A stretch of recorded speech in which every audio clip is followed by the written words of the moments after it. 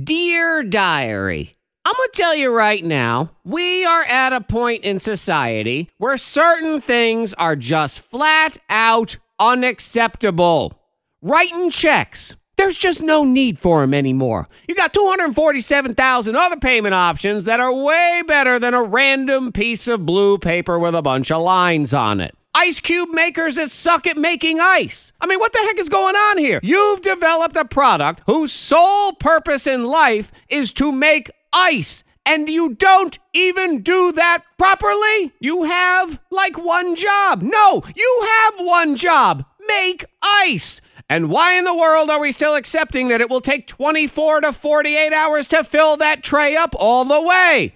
Taking 3 hours of water freezing to clunk, clunk, clunk. Have 4 ice cubes get tossed into the tray. 20 minutes, full tray, end of story. But the one that gets me the most is that we are to a point in technology where it is absolutely, positively unacceptable to have sucky Wi-Fi. If you are going to offer Wi-Fi, and especially if you dare charge for it, it better be halfway decent Wi-Fi. Ever pay for Wi-Fi on an airplane? Don't. It stinks. And the free Wi-Fi is even worse. My dad recently rode the train, and their free Wi-Fi is 3.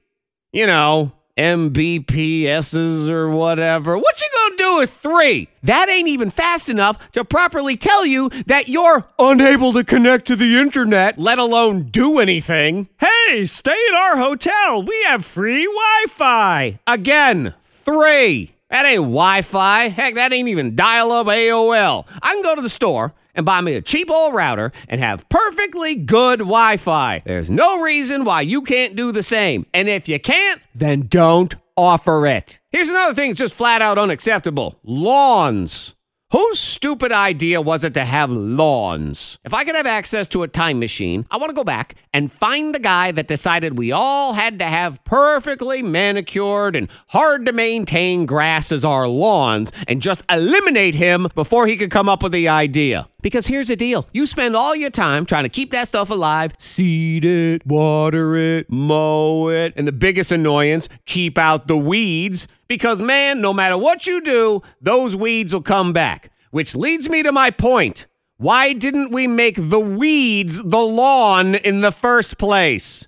You never have to take care of them at all, and they grow perfectly fine. You don't even have to water them, and they still figure out a way to grow over and over and over again. So why isn't that what we chose for the lawn in the first place? See, we do it my way. I just gave everybody their weekend back a mowing. You're welcome. Till next time, Diary, I say goodbye.